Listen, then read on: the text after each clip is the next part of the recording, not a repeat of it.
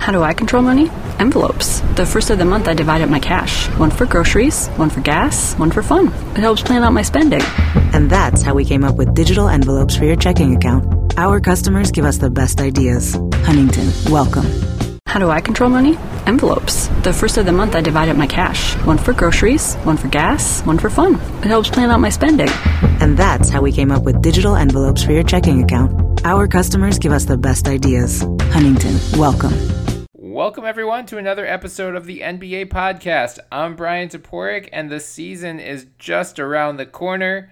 So since we've done all of our division previews, our awards picks, our league pass rankings, now we're just going to sum up the top things we're excited to watch this season. In case you've been living in a bubble the last couple months and haven't really been paying attention to what's been going on, there's a lot of good stuff to watch during the regular season this year. So we'll go through all of that today. Before we get into that, a reminder that you can follow us on Twitter at the NBA Pod. In our bio, you can find our Twitter handles, so give us a follow as well. You can also find us on iTunes and wherever else podcasts are found. On iTunes, please subscribe, download, leave some 5-star reviews.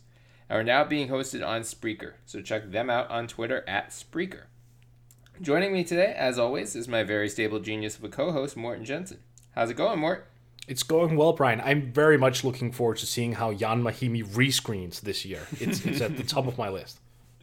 I think you're on the wrong podcast, friend. There's another one. Another one you might be a better fit on. We may go into some nerdy stuff, fair warning, but we will try to keep... I'm going to go very basic and obvious because my brain is broken because I've been driving for 2 weeks. But before we get into that, we have some financial news to hit first. 2 extensions came out since we last recorded, Mort. The first of which... Three. Quinn Snyder, too. Oh, okay, yeah. 2 player extensions, I should say. The first of which I'd say was very unexpected, and that would be Bradley Beal. Yep. He took a 2-year, $72 million deal to stay with the Wizards. The second year is a player option. And because of how the way the extension is structured, because his salary is so much bigger in the start, the first year of that 2-year extension, he is not eligible to be traded this year at all. So he ruined the trade deadline already because he was shaping up to be probably the most fun trade target to speculate about. That's not going to happen until at least July 2020, for better or worse. So, Mort, what was your reaction to the Bradley Beal extension? I mean, good for him first and foremost because, hashtag financial security. Yeah. But I'm also very saddened that he can't get traded this year because I obviously wanted him in Denver. I think that would have made a lot of sense. I even wrote about that on Forbes a couple months back. I think that was the deal to make. The Nuggets are just so deep. They have so many guys. I mean, they're just basically angling for a consolidation trade, and Beal would have fit that team so well. Could you just imagine Jokic and Beal like together, Jokic in dribble handoff situations with Beal? That would be ridiculous. I mean, yeah. So I'm very, very sad to see that not happen, at least this year. But good for Beal. I mean, we know why he did it. He wanted to get the 10-year max. So he, when he becomes a 10-year veteran, he's eligible to get 35% of the cap. And, he's going to get it. He's a max player. I saw some Twitter outrage about his contract saying, oh, he's not a max player, where I'm like, no. Well, do you think he's going to get the full 35? I wouldn't be shocked. I mean, look, if last year's production is going to be the norm for him moving forward, and maybe even increased production, you could see a year like this one coming up where he ends up averaging like 28, 6, and 6. Mm-hmm. And look, let's be honest. A lot of guys who are not even scoring 20 points a game are getting max deals nowadays. A guy who would be in the upper end of that number while also adding, the all-around game and being such a dynamic three-point shooter, those guys are absolutely going to get paid. Would I personally, if I had a team, want to give Beal a 35% max after he's a 10-year veteran? No. I've written about this extensively at Forbes as well. I think that whole thing is just dumb. I wouldn't pay 35% for a star. I really wouldn't. I think it should be flipped. Yep. So a player in his prime years gets the 35%, and then after year 10, it actually declines to 30%. I think that just makes much more sense. So no, I wouldn't do it, but this is the NBA. It takes one team. That is fair. That's kind of what I was hinting at is, I mean, somewhat, you're right. Someone might, the Knicks, for all we know, or like Miami, once they strike out on everyone else, might pony up. But he does not fit the mold of, I'm with you. I think there should be a handful of guys who are 35%ers, and we're talking like top 5 to 8 players in the league. Like Giannis, no problem. Take the 35%, go to town. But take 45, take 50. Yeah, right, exactly. But even with a guy like Russell Westbrook, who was a clear 35% max guy a couple of years ago, that deal is already aging somewhat poorly. Same goes with John Wall. So I hesitate to say he's like a no-brainer 35% max guy. But that said, yes, I mean that he set himself up. So now he can opt out after that first year of the new extension. He will have 10 years under his belt. So he can see if he can get that 35% max somewhere, or there could be a middle ground between. Maybe he doesn't get the full 35. Maybe he gets 32, 33, whatever. Still making more than 30 that he would be eligible for right now. I mean, he's basically, he could have waited until next year. He could have turned down the extension, seen if he made an All-NBA team, then he would have been eligible for a Supermax, so he still could have gotten the 35%. Even if he has the season you suggested, a 28-6-6, I think the Wizards are just going to be so bad this year that his record's going to be held against him. So he might have realized, like, oh, my All-NBA odds, regardless of what I do, are not great. I might as well lock this in now, and this is kind of a healthy compromise because, he doesn't have to look far. He looks at John Wall or he looks at Isaiah Thomas. You don't have to look far if you're Bradley Beal to see examples of like, oh man, John Wall, he came out this summer and said like, look, I was in his shoes once. They offered me the Supermax, but like if they didn't, I could have bet on myself. Or they offered me, the 4-year max, and I could have bet on myself and seen if I could have gotten more money. But look what happened. Like, and Isaiah Thomas too. Had he become a free agent a year earlier, he's probably playing on a $100 million contract right now. But because he got the hip injury and then the trade and then his whole last year in Cleveland, he played on 2 min deals for the past 2 years, and like DeMarcus Cousins as well, and in Golden State and now with the Lakers. All it takes is one injury to go from, all-star caliber, possible all-NBA guy to, you're lucky if you get the taxpayer mid-level. So, knock on wood, Bradley Beal will stay healthy. He's going to stay productive. He will be great, and he gets that 35% max someday. But he also just gave himself $72 million of protection in case something does happen in the next couple of years. So, and that's the contract I'm referring to as being fully worth it. I mean, he's obviously worth the current deal that he's on. Oh, for sure. Yeah. Oh, without question. Especially that's the one I saw like backlash on Twitter, which I thought was surprising. That's very dumb. Yeah. Yes. No, the Wizards are terrible. They're not going to get someone of Bradley Beal's caliber in free agency in the next 5 years. This is right.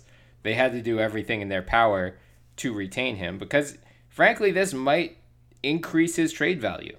Like, we could, he'll play out this year, and then come July 2020, now he has 2 extra years on his deal. And if they decide, like, we're going to pivot and rebuild, they're going to get a haul for him when they trade him. Whereas, had he not signed the extension, he would have had 1 year left on his deal, and maybe they don't, they'd still get a haul for him, but not necessarily as much as they possibly could now with 2, if not 3 years left. I mean, it's an option year though, so it's pretty much the same situation. Yeah, but he's got 2 years left even after this year, right? Because he's signed through 2021, 2022 now. Oh yeah, because of the extent because it's essentially a 1 year extension on top of his existing contract in that sense. Right. Okay, yeah. Right. So yeah, I mean he would have had 1 year left. Now he has at least 2 years left after this season, and he could have as many as 3. So I think it does. So in 2020, he's going to be trade eligible again. Yeah. And that's when he enters with a $28.7 million cap hit.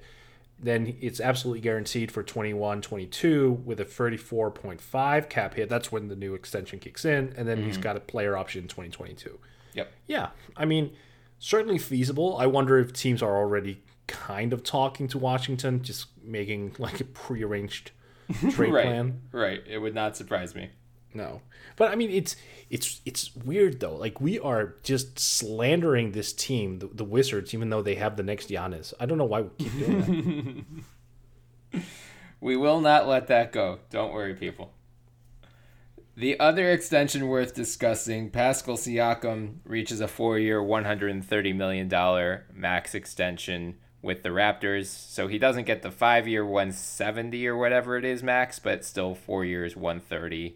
Mort, I'm assuming you are a fan of this? Yes, and let me tell you why. Because you and I just spent a couple minutes talking about the Supermax and all of it. Look, the Raptors can just forego everything about this because they're going to get 4 years out of him. He's 25, so the extension is going to kick in after this season.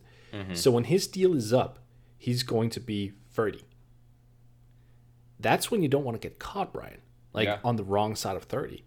So they are the Raptors have just locked up Pascal Siakam for the absolute best years of his physical prime, at least. And then after that, they can make a call. Yeah. I love it. mean, yeah, I don't mind it either. I know, I wasn't in love with the idea. I didn't want to give him a full 5-year max. 4 is a little better, I guess, just because, as you said, he's old for a guy coming off of his rookie scale deal. Right. So you're paying for his prime right now, basically. You're not paying for the upside that then will lead into his prime. We don't know what he's going to look like as a number one option yet. I mean, he was playing next to Kawhi Leonard. He was, clearly able to fill the role of second best player on a championship team, which is worth something. He was definitely going to get a max next summer in free agency, even if he didn't, if he had the exact same season this year that he had last year, he's still getting a max from somewhere, almost certainly. Yeah. So I get why the Raptors did it. There were the cap hold considerations where, if they didn't sign him, he would have had a $22 million cheaper cap hold than what he ended up signing for. But once they did the Kyle Lowry extension, and considering the strength or lack thereof of next year's free agent class, cap space is less important for the Raptors than it was a couple weeks ago. So, yeah, I don't mind it either, and I think it's it's smart for them to, especially as they enter this next phase of whatever. I don't want to call it a rebuild yet because they're still a playoff caliber team, but as they enter this retooling in the wake of Kawhi's departure, you don't want to piss off the best player on your team. So no, I mean, he's the guy you actually promote in 2021 when they go shopping. Right, for sure. Yeah, so good on the Raptors, good on Pascal for getting that done. We'll see what happens. There's some very interesting discussions that are going to take place between now and 6 p.m. on Monday, which I believe is the deadline for these extensions. Buddy Hield has basically come out and said, give me an extension or trade me, or I'm going to be looking for a new home next summer at least. Sabonis, it sounds like, also may be on the move if they can't come to a deal in the next few hours, which is pretty interesting. I kind of like the idea of a Jaylen Brown Sabonis swap for both sides. But that would be intriguing. So what you're saying is that while we record this, just as soon as we say adios, a deal is going to hit and we're going to be, hey, emergency pod. Probably. Before this one even goes live. Oh. Yeah. How do I control money? Envelopes. The first of the month, I divide up my cash. One for groceries, one for gas, one for fun. It helps plan out my spending. And that's how we came up with digital envelopes for your checking account. Our customers give us the best ideas. Huntington, welcome. How do we control money? Highlighters. Every Sunday, we go over all our statements and we highlight the hot spots. And that's how we came up with intelligent text alerts that help watch over your money. Our customers give us the best ideas. Huntington, welcome. Message and data rates may apply. Okay, so more. Let's get into, the season is starting Tuesday. There's a lot to be excited about. We've been alluding to this all summer. The Warriors are no longer the unstoppable dynasty that is clearly going to win the championship every year. The title race is wide open. You know, listen back to our awards pod. Basically, every awards race is wide open. So there's a lot to look forward to compared to recent years where it's basically been, okay, let's just see what happens in the playoffs. A lot in the regular season to watch this year. So we're just going to go back and forth and get hyped for the season, talk about what we are most excited to see. So kick it off, my friend. Well, we just talked about the Raptors, so I'm excited to see what these young Raptors can do. I mean, no one really talked about them because they came off a championship win. They had a lot of vets and in-prime players. Having said that, it's not a great start for Stanley Johnson and Rondae Hollis-Jefferson, who got verbally assaulted by Nick Nurse in the media. Yeah. But I mean, look, Fred VanVleet, I get that he's 25. He's an in-prime player. I get it, but he's still, there's potential left there. I think this is a bounce-back year for Norman Powell. There is OG Anunoby is entering his third year. I mean, there are guys there you'd like. I mean, look, I just like the idea of seeing a young team get a chance to get increased minutes and see what they can do with them. I understand that they keep Kyle Lowry. I understand that they right now re-signed Siakam, and they're probably, I would imagine, going to offer both Gasol and Ibaka a 1-year tender as well. That wouldn't surprise me at all. But even so, when you lose Kawhi, that means minutes open up, and a lot of exciting things can happen from that. Yeah, for sure. The Raptors are going to, I mean, they very well could be right in that mix for the 3 seed in the East this year. And it'll be fun to see how they shake out in comparison to, the Bostons, Brooklyns, Miamis of the world. Indiana, you can throw in there too. I would have put Zion at the top of my list right now, but unfortunately he suffered a knee injury. Thankfully, it sounds like it's not catastrophic. He is expected to miss time at the start of the regular season, but knock on wood, it sounds like it's only going to be a couple weeks, not a couple months. But whenever he does return, I mean, he's one of the things I'm most excited to watch this season. And really, this whole Pelicans team, I think they were toward the top of all of our League Pass rankings. They're just going to be really damn fun to watch, with Drew Holiday leading the way, Redick as a sharpshooter, Derek Favors being able to play center now that he hasn't really had the opportunity to do as much as would be ideal in the past couple of years in Utah. Seeing if the young Lakers prospects, Ingram, Lonzo in particular, if they can live up to the hype that they entered the league with, because both of them got off to somewhat inauspicious starts in LA. Seeing what Alexander Walker. Yeah, Jackson Hayes. And there is a lot of talent in New Orleans right now. I don't know that they're going to make the playoffs just because the West is so absurd. If they were in the East, I would feel pretty confident in picking them to make the playoffs, but alas, they are not. But hopefully Zion comes back soon. Hopefully he doesn't rush his way back, though. I get he's going to want to make his debut and help this team try to compete for the playoffs, but he's got a long career ahead of him. Make sure you're 100% big man, because we're already scared. Anytime you say Zion Williamson and knees, I'm already getting a little nervous just because of his unique combination of strength and size. That's a lot of pressure on those knees. So he's a rhino, physically a rhino. He's got that huge body and those small ass legs. Right. Yeah. That's just a lot of pressure on those joints. Yes. So you have to be worried that's on some level. I actually wrote about this well over a year ago when he was at Duke.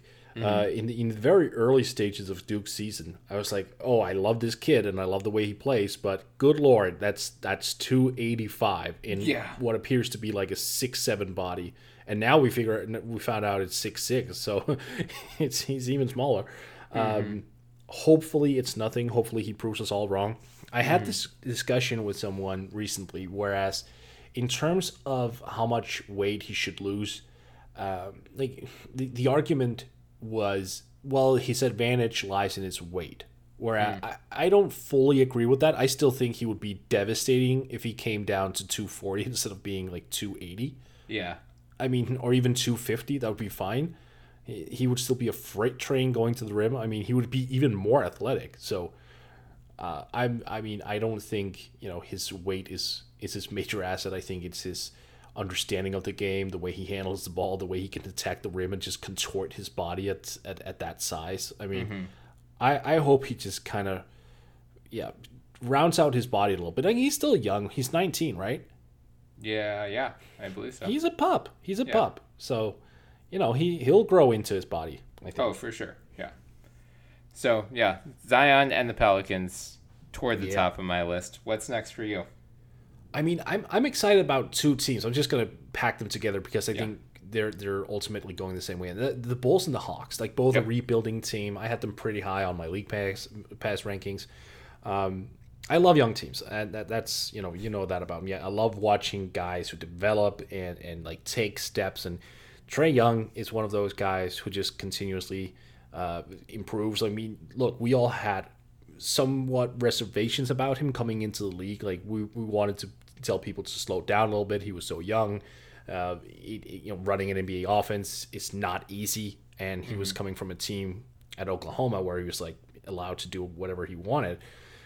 And lo and behold, he came in and surprised the living hell out of us by being, an all-star caliber type of point guard in his rookie season. I think that's fair to say. I know that, the defense wasn't there and the efficiency wasn't entirely there, but this is an all-star in making, and I can't wait to see what he does in year two. And then you have, John Collins developing right alongside him, Cam Reddish, DeAndre Hunter, Kevin Huerter, Bruno Fernando. Like, this team is just loaded with youngsters, and that the same applies with the Bulls with Wendell Carter, Lauri Markkanen, and Zach LaVine to some extent, who might even be a top 3, top 5 scorer in the league this year.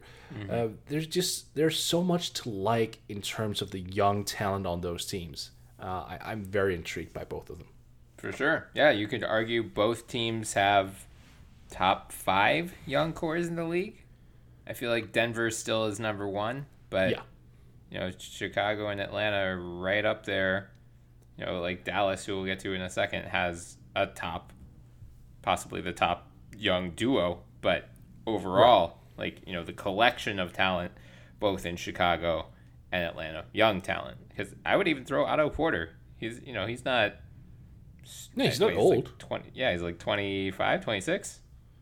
I think 26 going on 27, so he's probably not necessarily a youngster, but I mean, I agree that it's not an old team. And I think, I kind of cringed when you said top 5 young core for Chicago, but you know what? I'm actually going to buy stock in that because Kobe White, man, I mean, he came in and averaged almost 20 points a game during the preseason. Yeah. I mean, I get that he got free reign and just jacked up shots, but at the end of the day, he shot over 40 from 3 as well. Like they've just allowed him to do whatever he wants. Like, they're not even going to pigeonhole him into a position. Like, I get that this is dumb. This Jim Boyling saying he's just a baller instead of a guard, which okay, Jim, fair. But he just plays. I mean, when he comes out there, he'll handle the ball, he'll play off the ball, he'll just score. And I think he's got more potential than I thought originally. Oh, interesting. So, I'm actually buying stock into that because if he's going to be as good as I think he can be, then the Bulls have hit a home run at the 7th overall slot for 3 years in a row. Right, exactly. I mean, when you think of their young core, it's like Markkanen, Carter, LaVine come to front of mind. But yes, there's a very strong possibility that Kobe White is also very good. And if so, then they, as you said, they've really nailed the mid-lottery better than most teams have in recent years. I mean, look, the guy is 6'5", Kobe White, that is. And he was a guy who teams kind of went away from him because they didn't really have like a set position of him. Right. And I think maybe that's kind of the next step in the draft process. You know how many teams talk about, we need a point guard. We need this and this and that. Maybe what you just need is a player. Like, that logic was present with Zion. Like, what I think Ricky O'Donnell said it best. Like, he's both the best point guard in the nation, the next best center in the nation. Right. So with him, he just had this unique combination of talent that he was just the clear-cut number 1. But when you look at a guy like Cam Reddish, I also fell down the draft board because what is he? Is he a small ball 4? Is he a 2? Like, what is he? And fact is, he can play the 2, the 3, and the 4, which is incredible versatility. And Kobe White himself, like, what is he? He's 6'5". He played point in UNC, but he can also play the off guard. At 6'5", he can even play the 3 in the NBA. So I think it comes down to just positional versatility now. And oh man, I'm looking forward to seeing how these guys do in the NBA, so teams will get inspired from drafts in the future. Right. Yeah. The question of what is he may not matter because we're moving to a point where there aren't really concrete positions. Right. Brad Stevens is fond of the whole like ball handler, wing, and big distinctions instead of like 5 positions. And I think, even that may be a little too reductive because you can have, like what is Nikola Jokic is a big just in terms of his size, but he's, effectively their point guard too. Or like, what is Ben Simmons? I have no idea. He's a 6'10" point guard forward thing. So as players really round out their skill sets, it just becomes increasingly more difficult to say, oh yeah, this guy, some guys fit a mold. Like Tyler Hero is a clear shooting guard. Okay, right. That's great. But you shouldn't necessarily shy away from a guy just because, he doesn't fit a clear-cut mold of something that... Right. I'll throw in Nickeil Alexander-Walker into this. Yeah. I mean, there was a lot of, like, is he a combo guard? Is he stuck between the 1 and the 2? No, he's both. Yeah. It's a good way of putting it. I mentioned the Mavericks, and really it's just Dirk and Dirk. Wow. Dirk 2.0. Nice save there, Brian. Thanks. I'm telling you, my brain is fried. Porzingis, white tall guy from Europe. Right, Dirk. Exactly. I can't tell the difference. He's tall white guy and fat white guy, both Europe. Luka and Kristaps. There we go. Look, you could not draw up a more perfect complement to Luka Doncic than Kristaps Porzingis. And the concern was, okay, we haven't seen Kristaps play in, over 18 months by the time the preseason kicked off. It was like, all right, this guy's 7'3". He had some injury issues, but even before the ACL, what's he going to look like? The early returns are pretty damn good. He's looked excellent on both ends of the court. And it's like a quick reminder of why we fell in love with this guy in the first place and how he became an all-star so quickly in the first place. And I really think both of these guys, I said, I think our division pod about the Mavericks, that both of these guys, these will be the best teammates they've ever played with, and vice versa. So, like, Luka is Kristaps' best teammate. And I know that Kristaps played with Carmelo Anthony. I'm standing by what I'm saying. And Luka, as you should. right, exactly. It wasn't prime Melo. No, it was not. So, same deal with Luka. Like, Kristaps is an incredibly talented. You just don't find 7'3" guys who can hit threes and block shots and chase all around the floor like Kristaps can. Right. So I just think that, having a point guard, forward, whatever, like Luka is going to open Kristaps up for more shots. And having a 7'3" guy who can command that kind of attention whenever he is on the floor, that's going to open up the floor for Luka too. If you stick Kristaps on one side, you can't ignore him. And that means Luka on the other side of the floor should have a little bit more free reign. So seeing how those two, like, I don't really, I'm seeing the Mavericks getting some, they could be a playoff team. I'm a little lower on that than it seems like the consensus, but I also don't care. Like, I don't care about wins and losses for the Mavericks this year. I just want to see how Luka and Kristaps fit, because ultimately, even if they do make the playoffs, that's the only thing that matters, like, in the long run, is, like, how do these guys fit and what types of skill sets, I would think it's somewhat obvious what you're trying to add to complement those guys, but do they have any of those guys on the roster? I think Seth Curry could be one of them.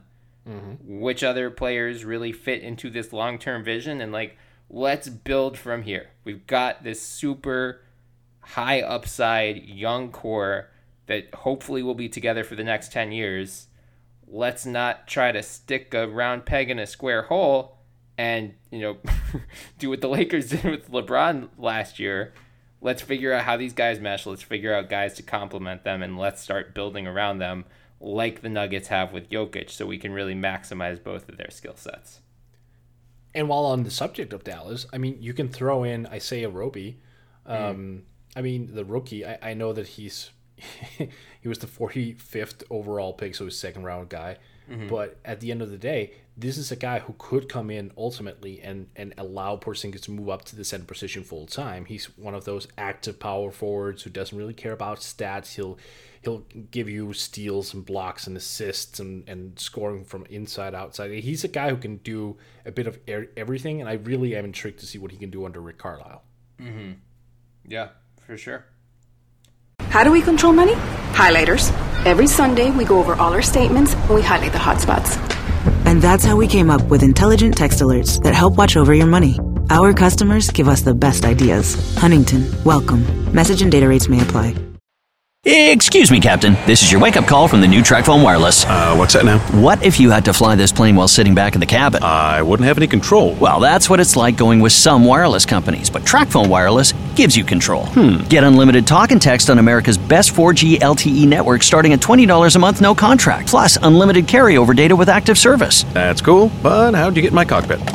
This is your wake-up call, people. The new TracFone Wireless. Now you're in control. See terms and conditions at TracFone.com. What's next on your list, Mort? The Minnesota Timberwolves, and not as a totality, but there are several elements I like. Okay. So I'm doing like division previews over at Forbes these days, and what I really when I started to write about them, I was looking at the roster and I just realized there's so much defensive potential on the wing for them because they have Robert Covington, Jared Culver, and Josh Okogie. Now, obviously, we know that Karl Anthony Towns is not necessarily a great defender, but he has shown steps. He's not as bad as he used to be. And I think with those guys there, being able to just press offenses and not really allow them to just gain a whole lot of penetration is also going to make life easier for Towns, so he can more or less pick his spots. And yes, I know that you laughed because I did not mention Andrew Wiggins. That's yeah, but I mean he's just not that guy. So I've been toying with the idea of something, and it's never gonna happen. But I just like the idea of it, and it's not to crab on Wiggins. I promise you that. It's just to basically put the best lineup out there, and it's Towns at the 5, Covington at the 4, Culver at the 3, Okogie at the 2, and then I guess Jeff Teague at the 1. I like that lineup. And then you can also more or less make the argument that Andrew Wiggins coming off the bench and having the green light to do whatever the hell he wants might actually be a good thing. Lloyd knows 41% shooting off the bench is what every team wants from their sixth man. I know, but maybe just being matched up against bench players or third stringers or whatever, like maybe that gets his juices flowing just a little bit. Like, oh, really? I have to play against these guys? Okay, let me go out and average 20 off the bench. Right. Well, I hope that's what would happen. Otherwise, his career would come to a crashing halt, I fear. It hasn't already. No, sorry. No, I mean, I think the Timberwolves are definitely intriguing for the reasons you mentioned, but I think also seeing whether this coaching staff can get more consistency out of Wiggins is what, probably the biggest storyline for the Timberwolves. I guess you could say like whether Towns can continue his, he was phenomenal after Jimmy Butler left last year. It went under the radar because the Timberwolves went under the radar after Jimmy Butler burned his way out of town, but Towns was excellent. He's looked great this preseason. I mean, he's showing some moves that big guys just shouldn't be able to do what he does. Yeah. So no, I agree. The potential of Towns is so absurd, right? Yeah. I mean, he's what, 23? Okay, he's gonna be 24 next month. But that's still so young for a big. Yeah. So young. I mean, this is a guy who's got ultimately. I mean, look, I'm not even making these numbers up. He's got 30 and 15 potential. Yeah, for sure. He He's not that far away. I mean, he was at 24-4-12 last year. Yeah, and after Jimmy, it was, if I remember, I wrote a tweet about this a couple of months back. I think it was 28 plus points and 13 plus rebounds after Jimmy left. Yeah, that wouldn't surprise me. I mean, the only thing that will keep his production in check is that I would hope the Timberwolves will limit his, not play him 38 minutes a game. Tom Thibodeau is no longer in town. That should hopefully be a thing of the past, so that could stop him from hitting the 30 and 15 mark. But yes, he deserves to be in the conversation of all of the other unique unicorns at the top of the league. He flies under the radar to some extent just because he's in Minnesota again, and the defense isn't quite there like it is for an Embiid or someone along those lines, or Anthony Davis even. But yeah, he's phenomenal. The Timberwolves are another team where it's like, I don't think they're going to make the playoffs. They could if everything breaks right, but seeing how that wing rotation shakes out is going to be really interesting, because it is going to have a gigantic impact on Andrew Wiggins in particular, and whether he can thrive in the new competition or, I don't think you're totally, off base in saying that like his role might be better off the bench, or he might be better in a reduced role just because they have so many other capable wings now. Right. I mean, I know that Minnesota fans are going to chop at it. Like, look, it was the first overall pick. He was supposed to be the next LeBron, all of that. But, I mean, at some point, you just have to look at the reality of the situation, right? Mm-hmm. And just accept that certain things are just not going to be true. I mean, look, I would love in a year from now to have this podcast with you and you just ripping my ass for saying that Wiggins was bad because he's now an all-star. I would love that. Right. That's fine. I would love that, because that means that he's better, the league is better, all of that we've gone through. But look, I mean, this dude is just so mentally checked out. He had the preseason game where he shot 4 of 18.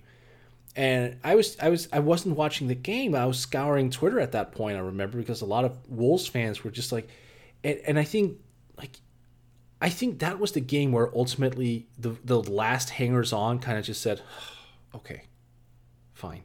We accept it. We accept that it's not going to happen.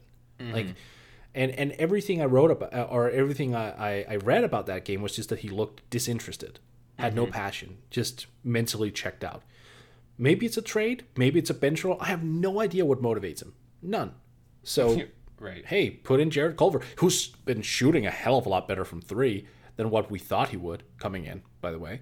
Yeah, and I can't even rip you for making fun of Wiggins based on what we've seen so far. I mean, maybe he turns it around, but 5 years into his career, it is what it is, and he deserves, especially given the contract, he deserves that kind of scrutiny. It's a big season for him, and seeing how he handles it is going to be quietly fascinating. I wonder, I know we talk a lot about Wiggins on this pod, and that's, but he's such a fascinating subject. Won't you agree? I mean, in terms of just looking at the pedigree and the supposedly fluid game and all of that, like NBA ready, established. He came in with this big, the big hype of being NBA ready, polished, and all these things, and then came the first year. It's like, oh, okay, he needs a little bit more work. Then came year 2, okay, slight uptick in stats, but didn't really improve. Year 3, more volume, didn't really improve. And now he's entering year 6, and it's the same story. It's, my God, I mean, it's you're right when you say that this might even be the biggest story for the Minnesota Timberwolves this year. I hadn't even considered that, because in my mind, he's just, he's not a part of the long-term picture there. I mean, that's where I'm at. I mean, I know that not statistically, but contractually he is, but no, right? Yeah. So in lieu of that, and I don't think it'll happen, but I had a question on Twitter regarding Wiggins, was would you trade Wiggins for Nicholas Batum? Now, if I'm the Timberwolves, I do that in a heartbeat. But if I'm the Hornets, why would I take on that much more money? Oh, they just need talent. Yeah, but would you give up that? Like, would you sacrifice future contracts in that sense to just get Wiggins? Yeah, because who are they going to get? No, it doesn't. You don't need to. When you have cap space, you don't need to use it on free agents. I know. Like you can make trades and take on bad contracts for picks, and then that way, then they have to go the long route anyway. But like, what about how Mitch Kupchak and Michael Jordan operate a team suggests they're going to do that? Now, this is true. If you look at it from the way they operate, yes, that Right. would probably be one of those times where they, call each other and go, "We got Wiggins," and like, okay. Right. But in terms of practicality, like, I just wouldn't do it if I'm Charlotte. Oh no, I would do that very quickly if I'm Charlotte. Just because very of the talent upgrade, though. Yeah. They are so bad. Absolutely. They are, but that deal is such a killer. I mean, this is the team that just signed Terry Rozier for 3 years and $57 million. They're not going to do basically better. just want a team in the NBA that is just chaos, right? I think to a certain extent, it's like the devil you know is better than the one you don't. Because if they don't spend that money on Wiggins, or if they don't lock up that cap space on Wiggins, they're probably going to make even worse use of it. That's true. They're going to give Cody Zeller like a major extension or something. Right. Or like MKG will get a 4-year, $80 million deal or something like that. Thank God that the Kings signed Harrison Barnes to 4 years, 85, so they couldn't do it. Who, by the way, I love this. The Kings are apparently already regretting doing that. I saw that. It's good. Well, they're probably regretting it because now Buddy Hield's like, you just gave this guy $85 million. You give me more than that. Like, you're offering me 4 years, 90. Get out of here. Yeah. And by the way, I'm all in on Buddy Hield for, I mean, maybe not 110. I can go along 110 if that's what made. But we were at, when we had the discussion of rookie extension, we were like, 100 million over 4. That's fair. Right. I know. We were very remarkably spot on with some of those numbers we were throwing out there. I feel, for once, I'm proud of us. Yeah, me too. And I think just instead of going like low, what's Sacramento's offer to Buddy at this point? 4 years, 90. Come on, man, just up that 10 million. You're right. there. Exactly. Yeah. If one side's at 4 years, 90, the other side's at 4 years, 110, just meet in the middle. 4 years, 100. Everyone's happy. Go home. Right. Instead, because next year some team is just going to offer him a max offer sheet. Probably. Like, it's gonna happen. Yeah. Very probable. Yeah. All right, Kangs, I suppose. I'm going to go very basic with this next one. Stephen Curry unleashed. We talked about him in the awards pod, so we don't need to go too in-depth here. But no Klay Thompson for most of the season. No Kevin Durant for all of the season. It's basically the Stephen Curry show. He's going to average probably 35-plus points this year. It's just going to be... It's fun. It's like, I know... Yep. We're all sick of the Warriors, but they're not the Warriors they have been in years past. They're not as good. They're vulnerable. They're flawed. They really are one of the most top-heavy teams in the league.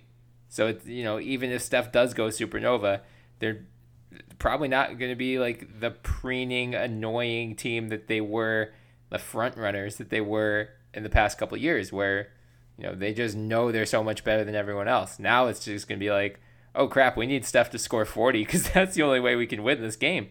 And he's going to oblige more often than not. So I'm just excited to see a reversion to the Steph Curry who we all fell in love with back in the mid-2010s. The guy who, I still remember from his stupid 2008 NCAA tournament run when he murdered my beloved Georgetown Hoyas right in front of me and caused me to hate Easter for the rest of my life. I'm excited to see the return of that Steph Curry. I actually have a stat line for him. I think it's pretty locked in for he's going to average 33 points and somewhere along the lines of 6+ assists and 5+ rebounds because he's a better rebounder than people think. How many threes? That's the thing. I kind of think he breaks his record. Yeah, I really do. I think he's going to hit like. Okay, screw it. You know what? I'm gonna say it, and it's gonna sound so ridiculous, but he's like, it's not even unrealistic because it's Steph Curry. Mm-hmm. I think he's gonna make 450 triples this year. What was his previous record? 402. Oh yeah, that's it. Okay, I buy it. Let's do it. Yeah, I know that you do, but like, just listen to what I just said. No, like, I know. I don't even comprehend it myself. Like, I'm predicting with a straight face that Steph Curry makes 453 pointers in an 82-game season. Yeah. Like, yeah. I mean, and again, the magic number here is 50 in terms of games. Like, if you win, if they win 50 games and he averages those numbers, MVP once again. Yeah. Well, I mean, it's also the magic number is how many games does he play? Because he can get to 450 if he stays healthy and plays 75 plus. If he misses any considerable chunk of the season, the dream of 450 dies with it. But I'm living with the optimistic view of him playing all 82. I want him to just come in and be like, you know what? I want to play all 82. I played 51 games 2 years ago, 69 last year. No way, Jose. I want to play all 82, and I want to average the highest I've ever done. I want him to come in on the mission that you thought that LeBron was on over the past 3 years. Like every season, every offseason, you're like, this is going to be LeBron's bounce back year. It doesn't really happen. So I think Steph is going to take that mantle. I think LeBron's going to be on it this year too. Of course you are. You're going to be so disappointed. I don't know why you do this to yourselves. He's not a regular season player anymore.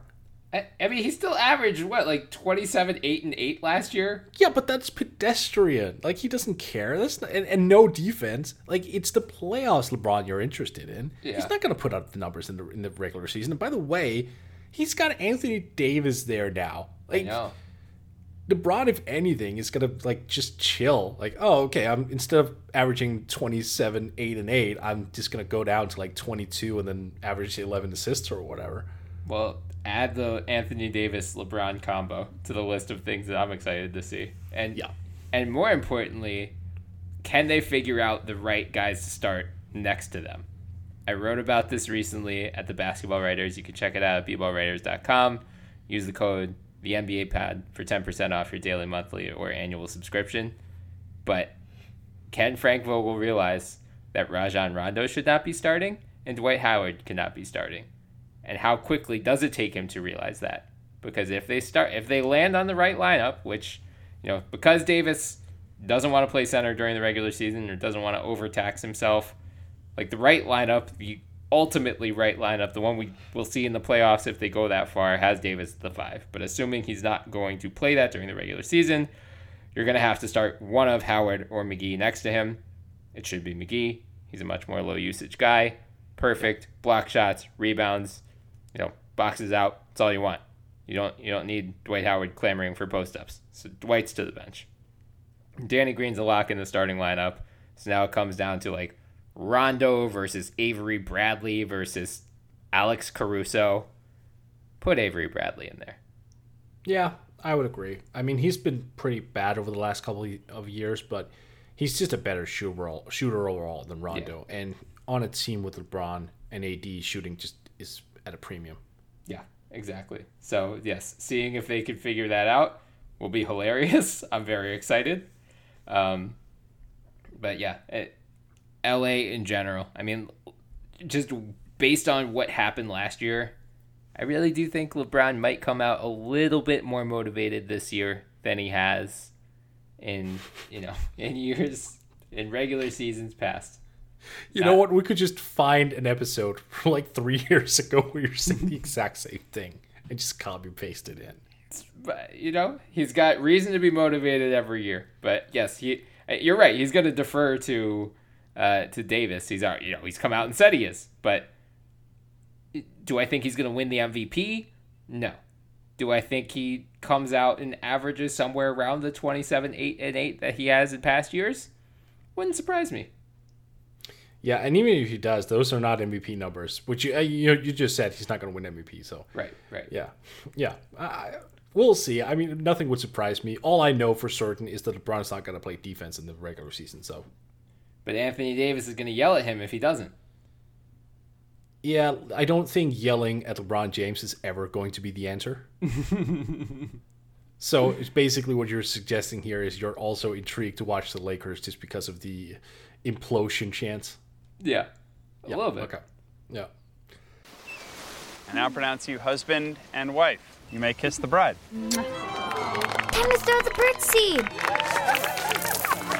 Watch out for the seagulls. Oh, my head! Are you okay?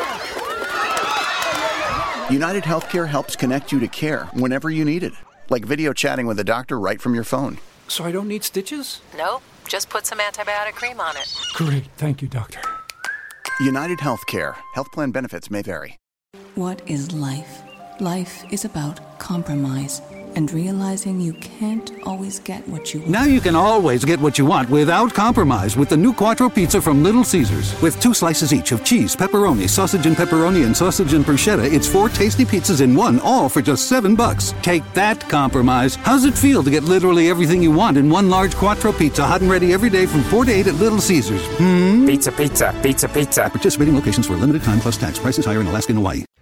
Speaking of implosion chances, yes. I mean, I'm just saying, Russell Westbrook averaged more turnovers than field goals made here in the preseason. I saw you retweet that earlier. Yes, yes.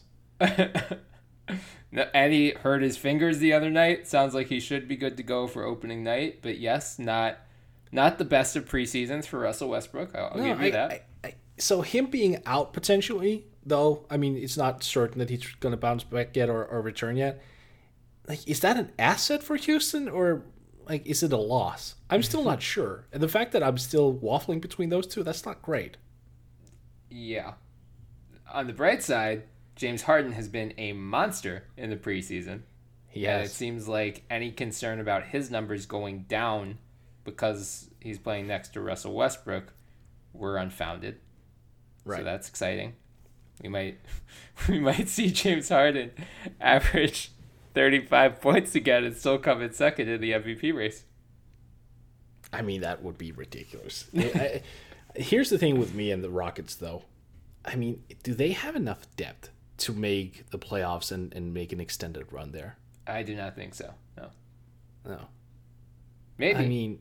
I mean, is this a team that could potentially miss the playoffs altogether? I mean, I actually have money on this. I know you do. Yeah. I don't think it's likely. I mean, if Harden gets hurt, yes. Otherwise, right. Probably not, but it's not outside the realm of possibility. I mean, I will say the odds were 11.5 to 1. Right. So, I mean, conventional wisdom dictates that the Rockets will make the playoffs. I just look at that roster, and it's not just necessarily injury to Harden. Like, if Clint Capella breaks his leg or anything, and here, knock on wood that doesn't happen. Yep. Like, that's has to be game over, right? Yeah, I would think so. I mean, I look at that roster, and it's like Harden, Gordon, to some extent Westbrook, Capella, PJ Tucker, I suppose, and then that's about it. Mm-hmm. Yeah. I'm not super high on the Brian. I'm not either. I'll be honest. Oh, God. Yeah.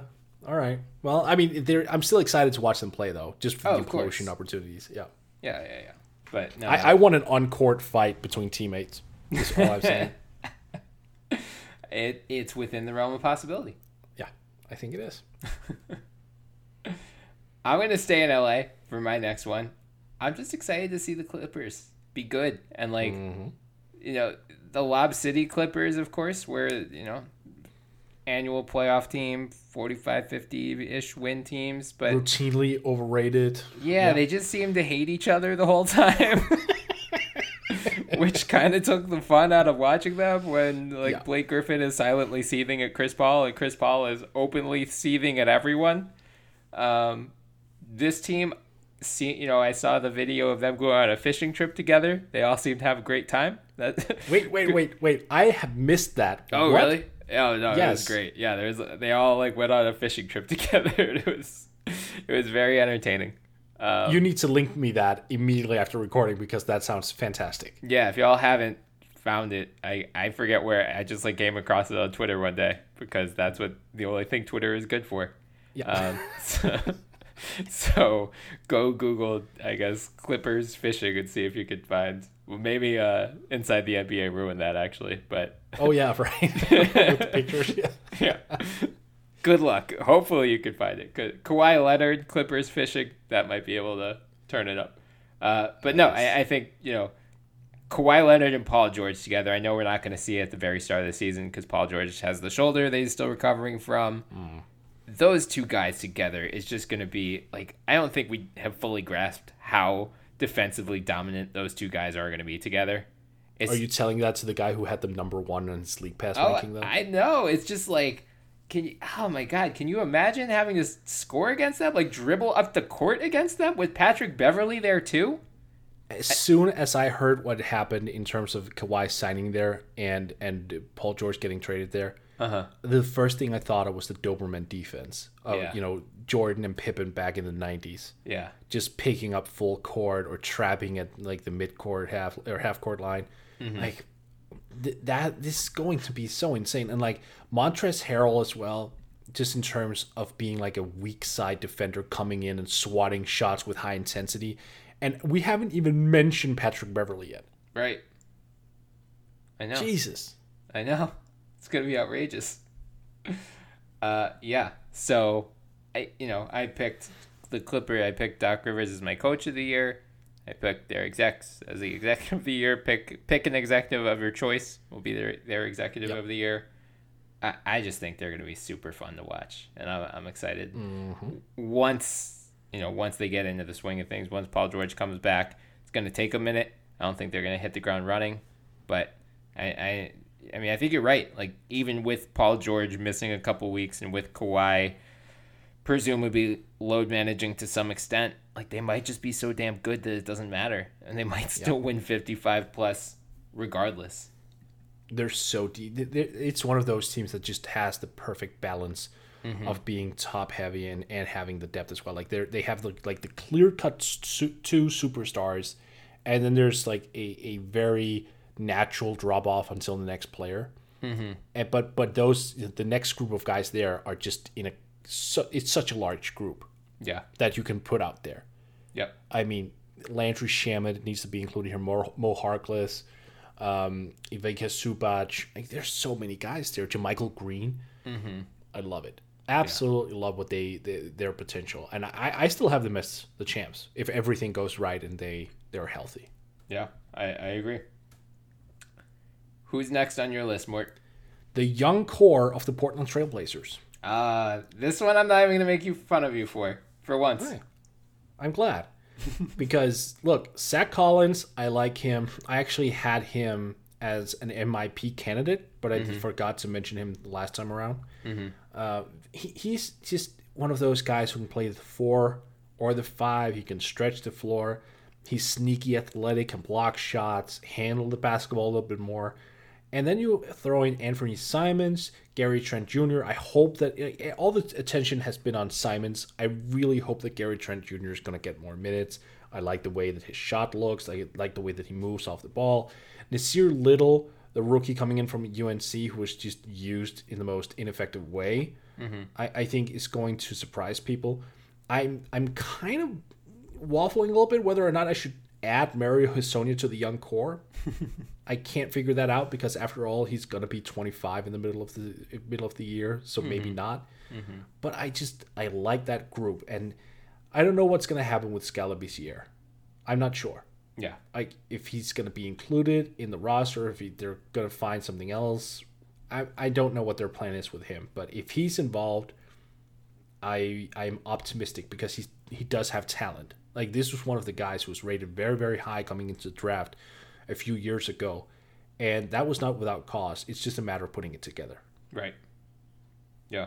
I mean, Simons has been phenomenal in the preseason. They talked him up all offseason. He was great in summer league too. Like, I gave you crap last year because you had Portland really high on your league pass rankings in large part because of him, and I said he was not going to play, and other than the season finale when he had, 37 points? 37, yep. In a game that actually had massive playoff seeding implications. He didn't really play that much. But this year he's going to have a big role off the bench. And yes, Zach Collins too, Gary Trent Jr. Hopefully we see some more out of Portland.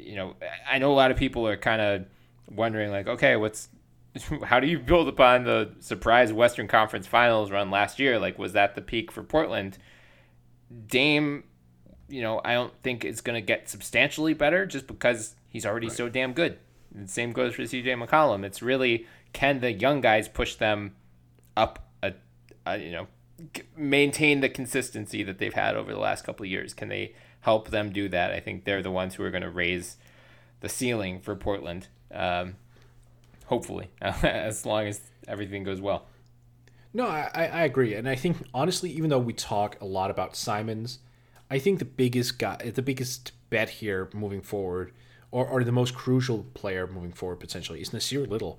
Because when you look at that team, they still need a wing. And when I say wing, they need like a legit small forward who can also play, the four. I know we just talked about non-positional things, but they really need a guy who they can pluck in between their ball handlers and bigs. Mm-hmm. And so far right now, their options are Kent Bazemore and Rodney Hood and Mario Hussonia. Like, yes, somewhat intriguing, but not really a swing type of thing, not a game changer. Mm-hmm. If Nasir Little develops the right way and he becomes just a major asset for them moving forward, that changes everything. Yeah, for sure. Well, I guess, is it fair for me to be a homer finally? Now that we're an hour in. Did you just say finally? Aren't you always? Yeah. Well, shortly, I'm excited. Not for the Sixers in general. I'm mostly nervous for them because I think expectations are a little too high, and I think they're going to get out a little bit to a slow start, and we're already going to see fire Brett Brown stuff in like 2 weeks, and I'm openly dreading that. I'm excited for their defense, though. I think they are just going to be so damn nasty defensively. Like, this preseason has confirmed everything. They've been saying it since media day, since training camp. Like, defense is our identity, and it's great to hear, but words and actions are sometimes different. You can tell this team is building around its defense this year. They're going to destroy people with Ben Simmons and Josh Richardson on the wing. Brett Brown said they could be the best defensive backcourt in the NBA. Matisse Thybulle has just been phenomenal. Mm-hmm. I did not think he was going to have this big of a role in the rotation right out of the gate, but he's ahead of Zaire Smith right now, and he should be. Which makes sense to some extent because Zaire was a project coming into the league. He missed his whole most of his rookie season. Matisse is a 4-year guy in college. He's older. He should be more prepared. He is. So he's going to be great. Just don't jinx it, Brian. There are 2 more days until the regular season starts. I know. That means that there are 2 more days wherein he can fall down a flight of stairs or something. Just be quiet. Very fair. But hopefully he will stay healthy. And having backup centers, having Al Horford able to slide up to the 5, having Kyle O'Quinn is just going to be such a difference from the corpse of Amir Johnson and Boban, who I love. With all due respect to Boban. Those guys are clear upgrades. So, terrified overall for the Sixers season. Very excited to see them smother teams and hold them to 85 points. That's going to be a lot of fun. I've been really interested in watching them play defensively. Offensively is where I have my concerns. We already covered that somewhat recently. I mean, again, the lacking ball handler / shot creator. But, again, it might have to be just the solution might have to be Joel Embiid. Just play through him in the post. Maybe you need to force feed him one occasion. And I get that's old school bully basketball. But when it's Embiid, though, you kind of feel all right with it because he draws so many fouls. Yeah. That, he gets to the line where he converts at 80%, I feel like. I don't have his numbers right up in front of me, but it feels like he's an 80% shooter. I don't think he's quite there, but he's right around. He's much better than a normal big man. Oh no, he was at 80% last year. I stand corrected. There we go, 80.4, and he took 10 free throws a game.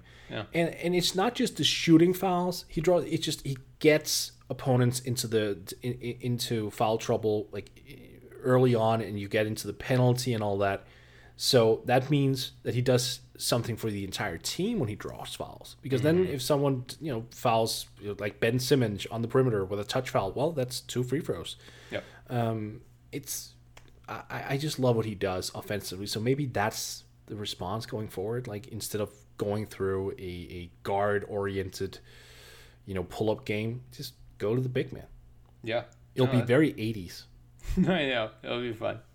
Very, very possible. Also, Kyle O'Quinn has impressed me as a passer this preseason. I'm excited to see point guard Kyle O'Quinn at some point this year. Well, it wouldn't be the Sixers without placing a center in a point guard's role. Touche. What is life? Life is about compromise and realizing you can't always get what you want. Now you can always get what you want without compromise with the new Quattro Pizza from Little Caesars. With 2 slices each of cheese, pepperoni, sausage and pepperoni, and sausage and bruschetta, it's 4 tasty pizzas in one, all for just $7. Take that, compromise. How's it feel to get literally everything you want in one large Quattro Pizza, hot and ready every day from 4 to 8 at Little Caesars? Pizza, pizza, pizza, pizza. Participating locations for a limited time plus tax. Prices higher in Alaska and Hawaii. I have one. Okay. I don't know if it's trolling. It might be. I'm very, very intrigued to see if Terry Rozier hits 40% of his shots this year. I was about to say, do you want to go rapid fire through a few of them? Then let's go rapid. That's one of them. I actually have a beer on this. This is like a bet. I have a beer on it. I'm saying no. I'm saying no. Does that mean I have to say yes? Because I don't want to. No, I mean no. This is a bet with someone else, but you can go in on it. Like you can go. You can even say, you know what, I'm throwing my cap into this one and to go under 35 because you know what, that's in play. That's in play. You know what? Screw it. I'll go over 40. Why not? I believe Terry. 40.2% Terry Rozier. On high volume, no less. Oh, of course. Yeah. At least 20 shots a game. Yeah. Okay, I'm all in on Michael Porter Jr. Yep. I know that he may not actually play as much as we initially thought. Like, it is going to be like an adjustment period because he just missed basically the two full years of basketball. Right. But his ability to make shots, his ability to move out the dribble at 6'10", 6'11", it's too intriguing to not at least have an eye open for. Like I don't want to utter the words he's too good to fail because injuries can happen. But if you disregard injuries and you look at his floor game and you look at just the physical advantages and his athleticism, shooting ability, there is something there. Like I think his floor, pending health, is going to be pretty high.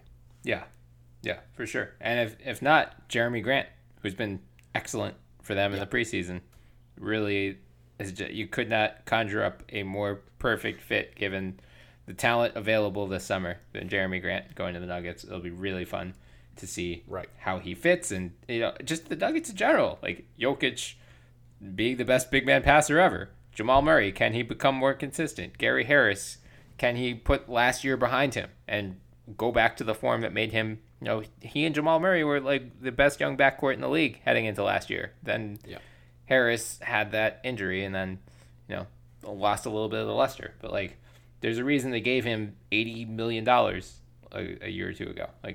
He's really good. That's a very good one. We really suck at rapid fire. Those are rapid, quick. For us. Quick hitters on all of the Nuggets. Spurs, I'm excited for their backcourt. DeJounte Murray, Derek White, Lonnie Walker. Going to be a lot of fun. I know I've seen some people skeptical about their playoff chances. It's the Spurs. They're going to win 45 plus games. They're going to make the playoffs. That young backcourt's a big reason why.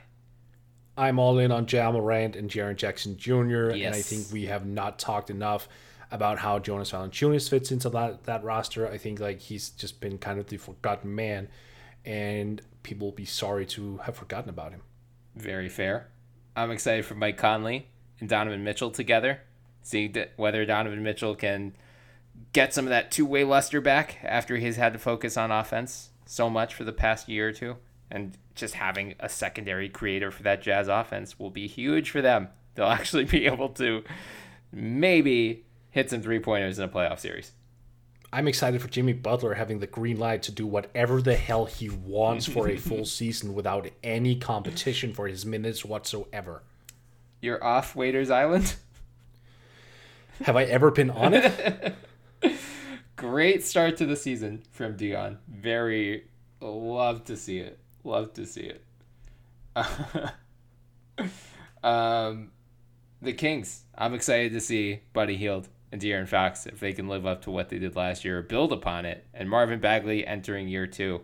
Like, the Kings are also not getting much playoff buzz, but they're right in that next tier of, if something bad happens, they could bump up into that 7 or 8 mix. I'm excited that right after the fight between Russell Westbrook and James Harden, like teammate fights, the League Pass will go over to the Knicks. Well, you'll watch 5 Knicks players fight amongst each other as well. Like, it'll be the first ever double header of teammates fighting in between on the same night. Yes, absolutely. Can they find enough minutes? Early returns say no, because they're already grumbling about their roles. Great start. Before the regular season, because that's how they roll. Right. Who could have seen that coming? Very hard to predict for the Bulls, or for the Knicks. Sorry, I got bad management confused. Very easy to do these days. Yeah, no, that one's fair. That one's fair. I'm excited to see if Devin Booker, how he reacts to double teams during the regular season. I know he did not have much practice against them this offseason. No, but I'm excited to see if the Suns can take a step forward. They've been so bad for so long. Does Ricky Rubio give them the boost they need? What's DeAndre Ayton look like in year 2? Is Dario Saric a little less sad than he was last year? I'm morbidly intrigued to watch the Suns this year. I'm excited to see where Aaron Gordon gets traded to. Yes! And to see if Markelle Fultz... What's over-under on Markelle Fultz 3-pointers this year? Made 3-pointers. Made 3-pointers over-under. I'm going to be optimistic, man. I'm going to say 25. Oh, okay. I was going to follow up. Who has more made threes, Markelle Fultz or Ben Simmons? Oh, man. I mean, he's made 1 in preseason, right? Yeah. But, I mean, he's going to shoot it this year. Yeah. In theory. You know what? I want Ben to get that shot just so people shut up. Me too. So I'm going to say over for Ben. Yes. You know what? I'm actually going to be really optimistic now. Ben Simmons is going to hit 53s this year. Wow. Yes. Wow. Yes. I said 10 at the step back season preview. So I'm going to go 50. I want him to actually do this so he can just shut up everyone. I want this. Nothing would make me happier. I'm excited for the Celtics defense to be a tire fire. That's going to be fun to watch, at least for people who do DFS every night, play people against the Celtics. But I am excited to see, I saw an article that was like the de-Kobe-fication of Jason Tatum. I'm excited to see if he decides that ISO mid-range pull-ups aren't always the best option, and he gets back to building on what he showed as a rookie, because he looked like a future all-star, and then last year was just kind of weird. Yeah, I want the best for Tatum too, so that probably means everything that was said about Zach LaVine over the past couple of weeks about the mid-range shot could also be applied to Jason Tatum, at least for last season. Yeah. I am excited for Christian Wood to actually... I mean, look, I've been on Christian Wood Island for a while now. Yep. He averaged 13 and 7 here in the preseason. I've been saying for a while now that he's going to be the second best forward on the Pistons. Now, granted, that's not saying much because his competition is literally Markieff Morris, and that's it. Right. But at the same time, I mean, for a guy who came out of nowhere in that sense, I think it's a realistic scenario. That is very fair. I'm excited to see these new look Pacers, how they fit together. Brogdon and Oladipo in particular once the latter returns. TJ Warren has been shooting well in the preseason. How he fits into this mix. I know he did an interview with Shams Charania the other day where he's like, I don't want to prove Phoenix wrong. I just want to prove Indiana right. But we all know you want to prove Phoenix wrong. So I'm excited to see. I'm okay with that. Yeah, I'm excited to see if he can do it. I'm all in on Shai Gilgeous-Alexander, as I've said repeatedly over the summer, and I want him to just go bananas here in the second year. And I think while Chris Paul may be a source of frustration in the locker room once in a while, I think ultimately, Gilgeous-Alexander will benefit from his presence at least for 1 year. For sure. Absolutely. I'm excited to see if Kyrie can get the Galaxy brain in check and actually have the season that I think he could. I've mentioned it repeatedly this summer. I'm expecting big things from Kyrie this year. But if not, I want big things for Karis LeVert. I'm very excited to see if the Cleveland Cavaliers can limit teams to 140 points a game. I was about to say, I think we've hit every team except for the Cavaliers, so I'm proud that you snuck them in there at the buzzer. Of course. I had to. I mean, we haven't even touched on the Bucks. Oh, okay. Well, that's a perfect place to end. I mean, that's just Giannis, right? Yeah. No, wait. Actually, no. You know what? Here's the thing. I'm going to talk a little bit about Chris Middleton. I think Middleton is going to take a step up this year. Like, he was an all-star last year, but the year before he had like a better stat line, at least in terms of shooting and scoring, and efficiency. I think he puts it together this year. I think because the Bucks are so inclined to spare minutes for their starters and whatnot, I think Giannis is more keen on doing like the playoff stuff. I could see Middleton actually take a statistical bump up to like 22, 6, and 5. That wouldn't surprise me whatsoever. And then I could see Giannis going for 30, 10, and 15, which I'm excited. Or 30, 15, 30, and 10, and 15. You're on the record, God. Brian. I just totally melted, man. 30, 15, and 5. Don't drive 2,400 miles in 2 weeks. It does bad things to you. 30, 15, 5. Giannis, lock it in. I want to see like 75% Giannis. If we got 60% last year, let's go 75 this year. Yeah, that sounds about right. But save something for the future. Yeah. I think this was all of them. I mean, we did talk about Toronto, I guess. Yep. Yeah. I mean, I hope Patrick McCaw has a good year. Yeah. Yeah, you started, and then you slandered the Stanley Johnson and Rondae Hollis-Jefferson doing your best Nick Nurse impersonation.